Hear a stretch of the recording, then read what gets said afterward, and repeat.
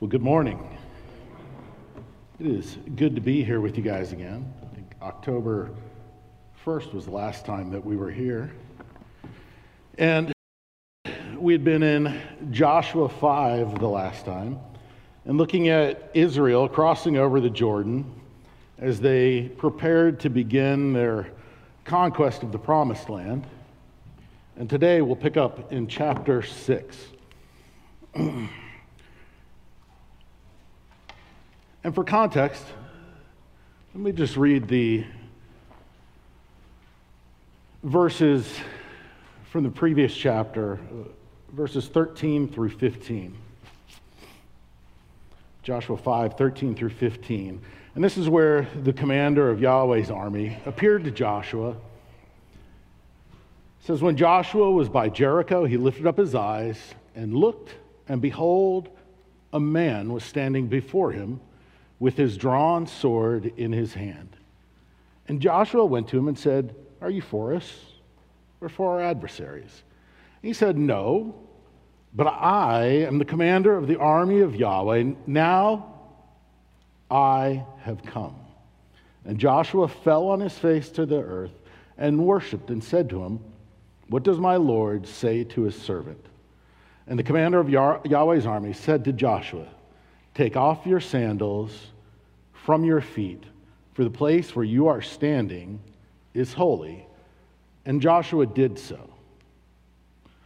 And so Joshua meets the commander of the Lord's army, of Yahweh's army, and we talked about it last time in October, that this is most likely a pre-incarnate vision or appearance of Christ, because he says the ground is holy, Joshua worships.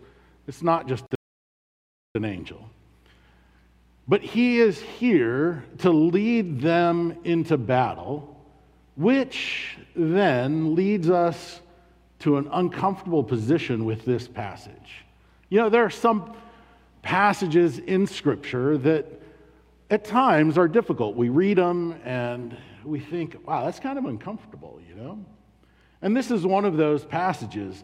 If you stop and you think about, we're about to hear the tale of a large city, one of the best protected cities, and that city is going to collapse.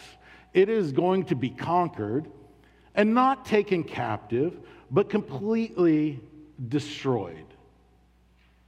That includes all the men, women, and children within the city.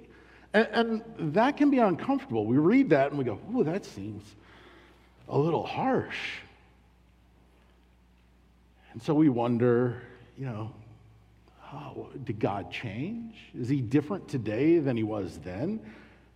You know, and sometimes it feels, or we think, or people will tell us that the God of the Old Testament was this God of wrath and, you know, anger, but now we're in the New Testament.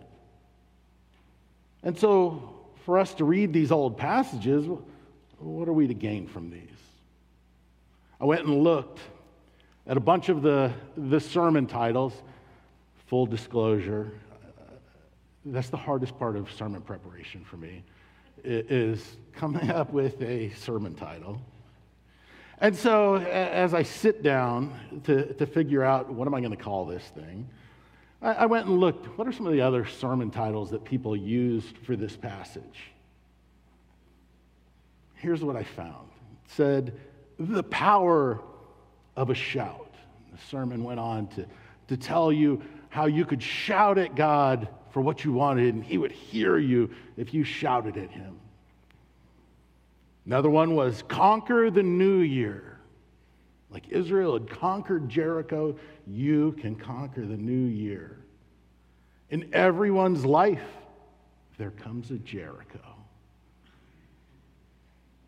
How to overcome obstacles, how to make your walls fall down flat, or maybe my personal favorite, becoming a circle maker, praying with excellence. And I read Joshua 6 and I say, is God trying to teach us how to pray to him? Is he teaching us how to overcome the obstacles? I mean, if he's trying to teach us to overcome the obstacles, the next time I run into a difficult problem at work, everybody is going to look at me oddly when I start marching around the problem and shouting. Don't worry, we just need a few more days of this and we'll be good. No.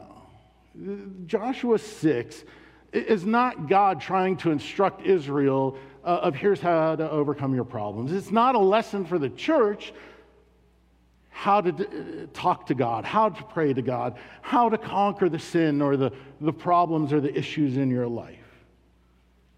So then what was it?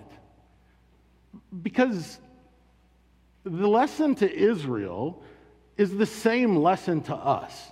It's not a secret message. I don't have to force it. Whatever God was trying to teach Israel translates to us. And it's not to manipulate God with a shout or a prayer or a way to overcome sin and obstacles in your life.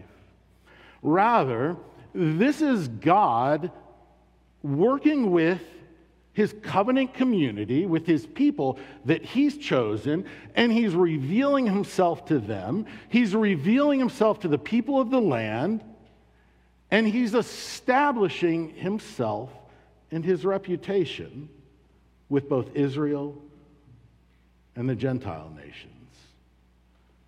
So let me go ahead and jump into our story, verses 1 through 11 of chapter 6. And as we read through verses 1 through 11, I want you to pay attention. Think about who is the moving agent. Who is the one that is making things happen in this passage? Is Israel really, truly going to conquer Jericho? Let's see. Joshua 6:1 says, "Now Jericho was shut up inside and outside because of the people of Israel. None went out and none came in. And Yahweh said to Joshua, 'See, I have given Jericho into your hand, with its king and its mighty men of valor.'" And so it starts out, and it seems to be that Jericho, they've closed their gates, shut the windows, put the guard out, don't let anybody in or out. Israel's arrived at our doorstep. And so it seems right at the start that, Jericho is worried about Israel. Jericho is worried about this nation. Israel is going to conquer Jericho. But then verse 2 disabuses us of any thought like that. And it says, "And Yahweh said to Joshua," see? You see this city in front of you? I have given Jericho into your hand. Now Joshua's sitting there. Jericho is not conquered at this point, is it? The walls are still up. The doors are shut. The guard is set. It's not conquered. Or is it?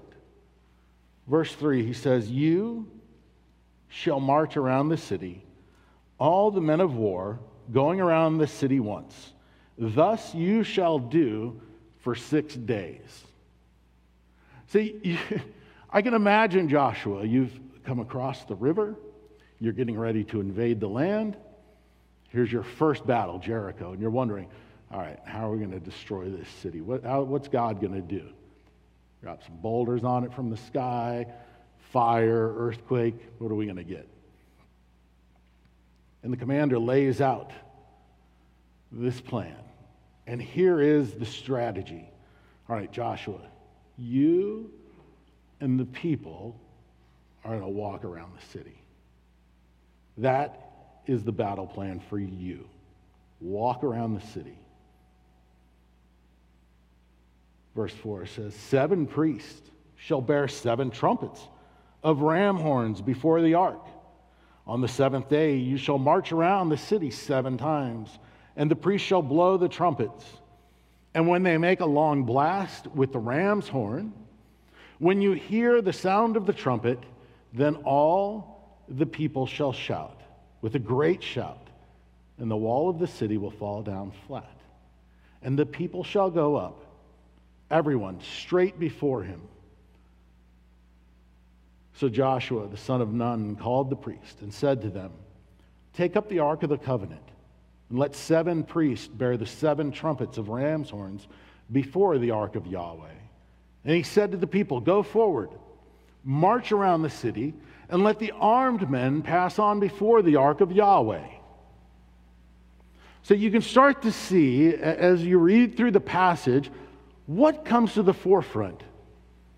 Is it Israel, the priests, the trumpets, the armed men? As we read through verses 1 through 11, there's one thing that keeps coming up over and over and over again, and it is the ark of Yahweh, the ark of the Lord, the ark of the covenant. All the names for the same thing, different names for the same thing. 10 times in these 11 verses, the Ark of the Covenant is mentioned. And this Ark of Yahweh, this Ark of the Covenant, is what is the focus. The armed men are going to walk in front of it. It's going to lead the procession. It's similar to when they crossed over the Jordan. When they crossed over the Jordan, the Ark led them through. And it's going to lead them into this battle. Now, we should know it's not just a box that's leading them into battle. It's what the box represented. It's what presence that box contained. That Ark of the Covenant was a representation of God for Israel. It's where his presence resided and ultimately would reside within the temple. It's where they would approach God to interact with him. This ark is the central focus of this battle, if you could call it, of Jericho. I almost want to call this the parade of Jericho, not the battle of Jericho. God is the one that is capturing Jericho for them. He's going to conquer this city and turn it over to Israel to finish off for destruction. But it's not Israel that's doing this. And Yahweh wanted to set that in Israel's mind right at the very beginning. Israel, you need to understand. You're going to go conquer this land, but don't misunderstand. You have not done it. I'm the one that brought victory for you. He continues in verse 8. And just as Joshua had commanded the people, the 7 priests bearing the 7 trumpets of ram's horns before Yahweh went forward, blowing the trumpets, with the ark of Yahweh following them. The armed men were walking before the priests, were blowing the trumpets, and the rear guard was walking after the ark, while the trumpets blew continually. But Joshua commanded the people, you shall not shout or make your voice heard, and neither shall any word go out of your mouth until the day I tell you to shout. Then you shall shout. So he caused the ark of Yahweh to circle the city, going about it once. And they came into the camp and spent the night in the camp. And so right at the beginning, we see Yahweh setting himself up as independent. I am doing this, Israel. This is not you. If it was not for me, if I was not your commander, if I was not your God, you would not find victory here at Jericho.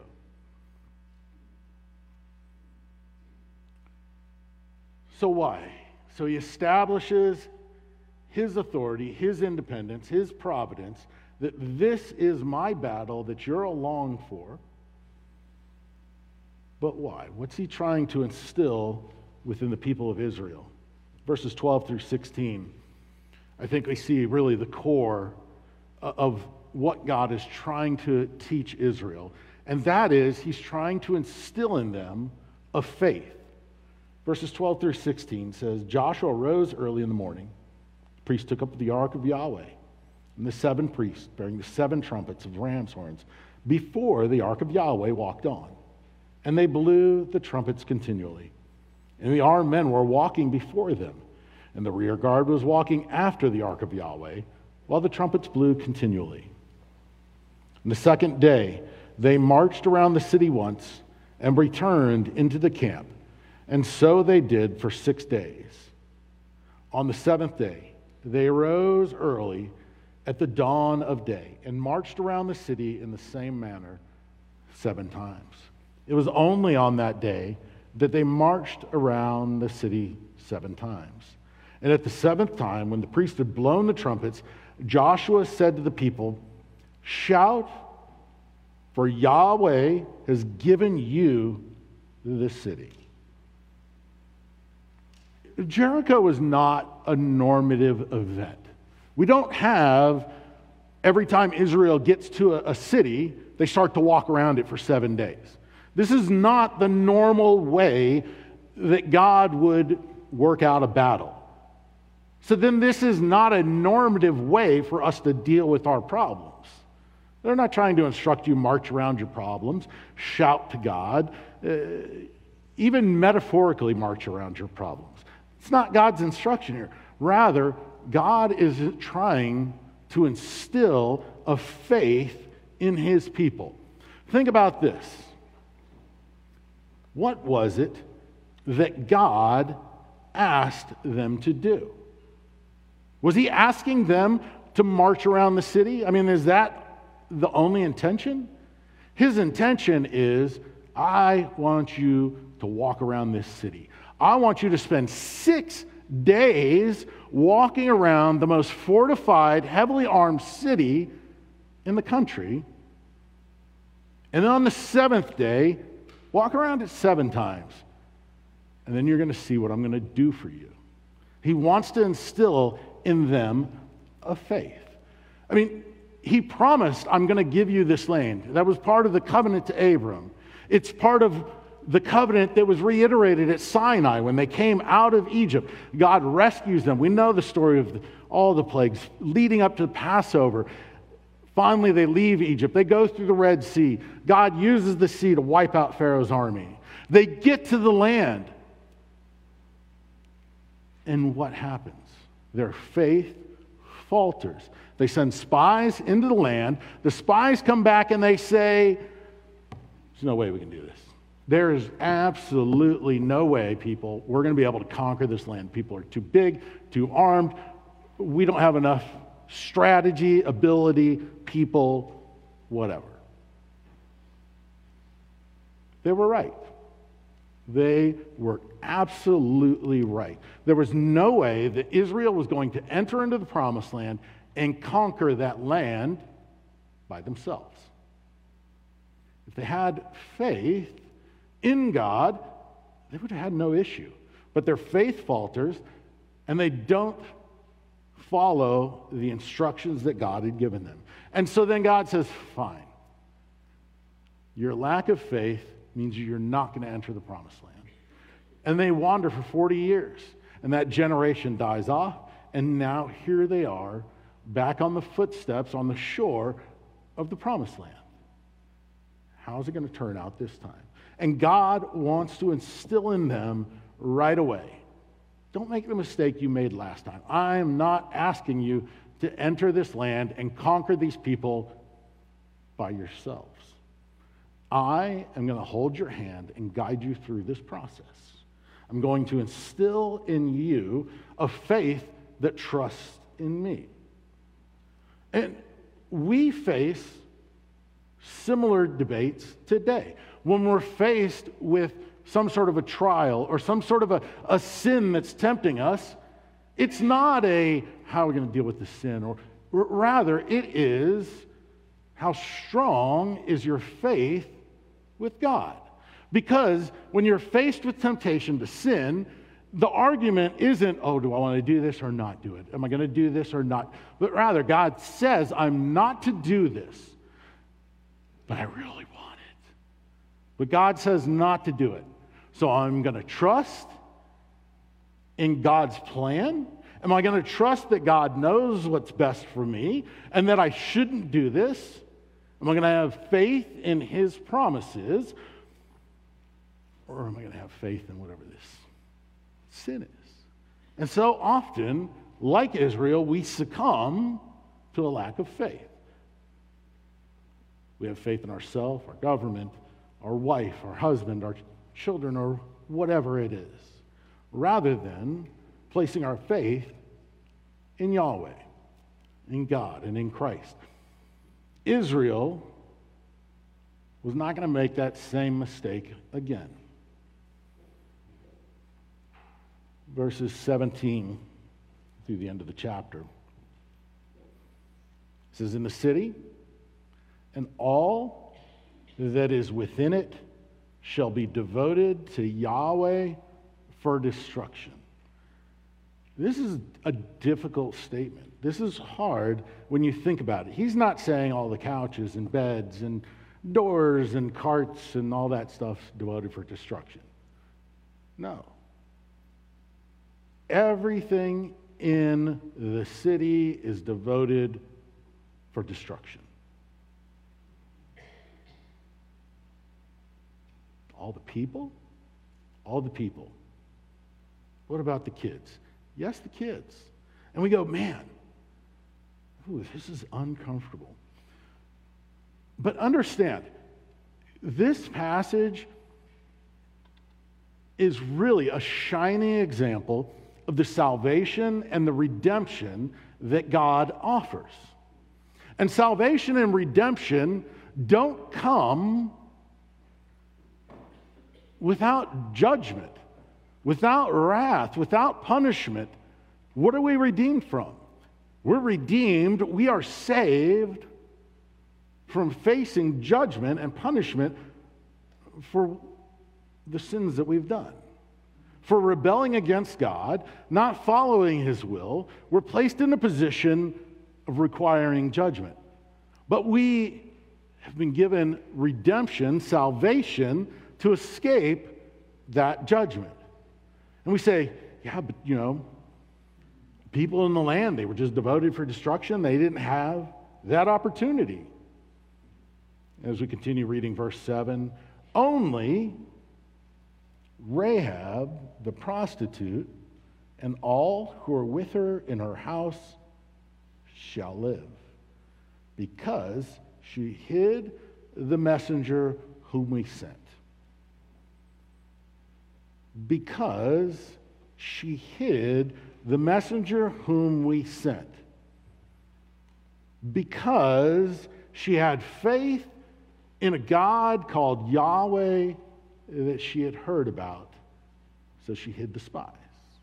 She had heard about Israel and about Yahweh and what He had done for them, and she puts herself at His mercy, and she finds redemption. She finds salvation from the destruction of Jericho. How did the rest of the city respond? They shut up the doors, shut the wall, closed the windows, put the guard up, and they rejected Yahweh so they would face judgment. You see, our problem is we parachute into Joshua, right? We jump into Joshua and we start reading. We go, wow, this is terrible, man. Like, he's destroying cities and people and just wiping stuff off the face of the earth. This is rough. But Genesis 15:16, hundreds of years earlier, Yahweh promises Abram, I'm going to give you the promised land. But not right now. Not yet. I'm not going to give it to you yet. Why? Because the iniquity, because the sin, the rebellion of the people in the land there is not yet complete. You see, one of the characteristics, one of the traits of God is the idea of patience, that He is a patient God.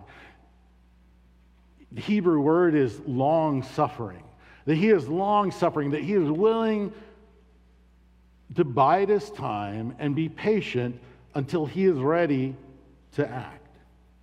And here He tells Abram, I'm not going to give you the promised land yet because I'm not done with the people in the land. I need to give them an opportunity to fulfill or complete their rebellion and sinfulness.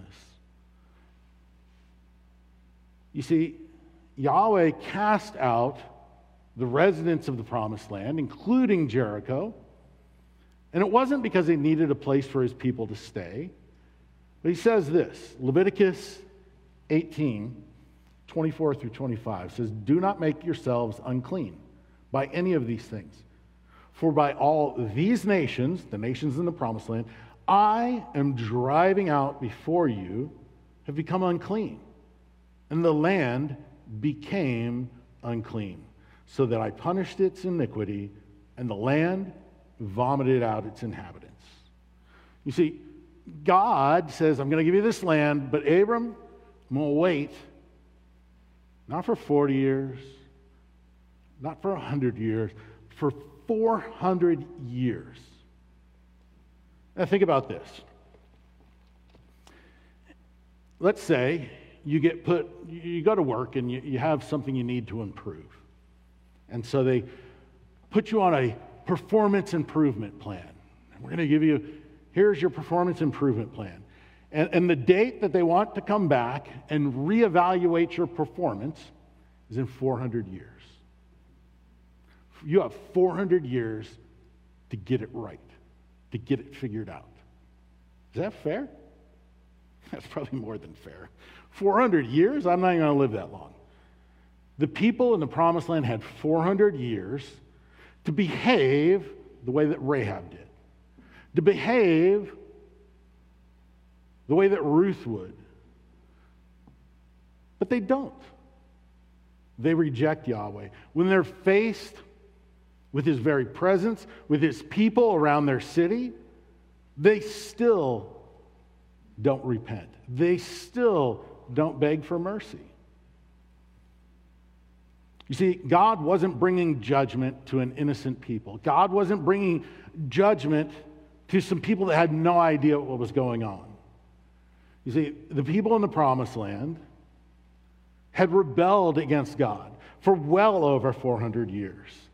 They had made a perfection out of their perversions and their sinfulness and what they would do, and they reveled in it. It wasn't just small sins, if there is such a thing, but they were sins that we would say, somebody needs to punish them. And so this is God being patient for 400 years before he brings his judgment to them.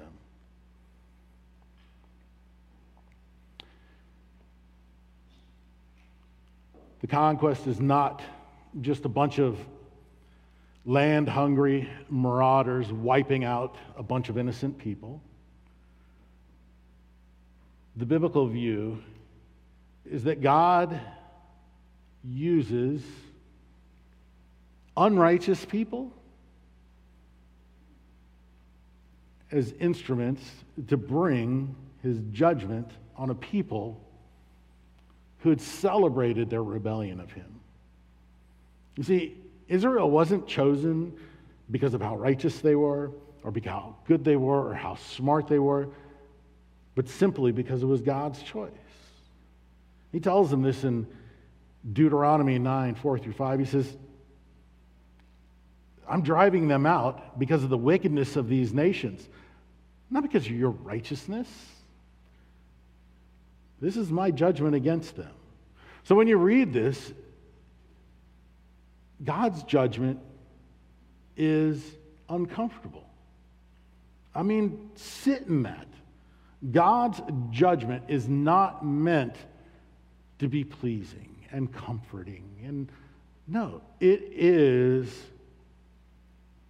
like a wicked hailstorm that just tears your house and car apart.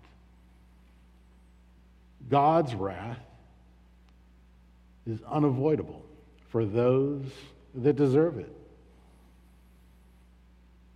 And so we sit in that uncomfortableness,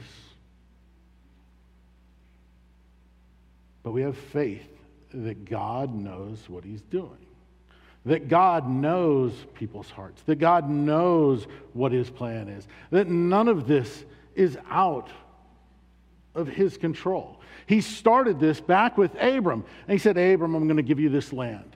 And Abram, I'm going to give you offspring that is more numerous than the stars in the sky. And I'm going to bring blessing not just to you, Israel, not just to you, Abram, but also to the entire world. And here we see these first hints of the redemption promised in that Abrahamic covenant.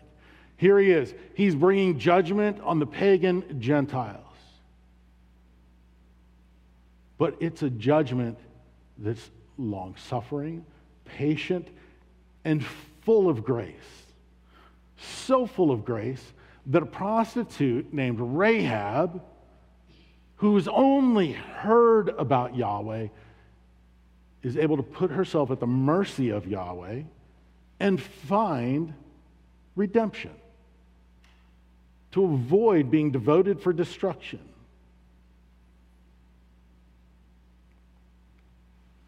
The New Testament authors read this passage and came to a very similar conclusion. In Hebrews chapter 11, verse 30. You can turn there with me if you'd like.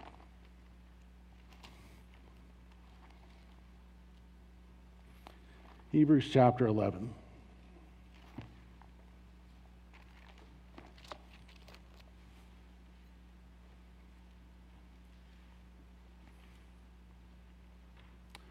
We'll start with, let me go to verse 23. No, I'm sorry. Let's step back further. Let's go to 17. Verse 17.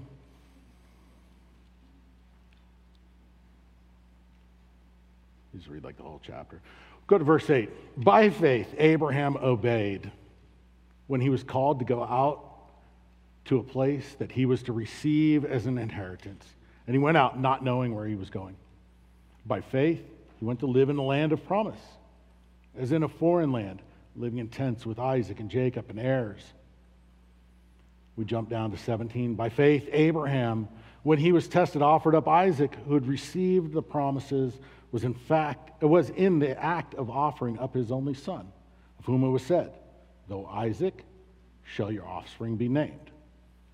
He considered that God was even able to raise him from the dead, from which, figuratively speaking, he did receive him back.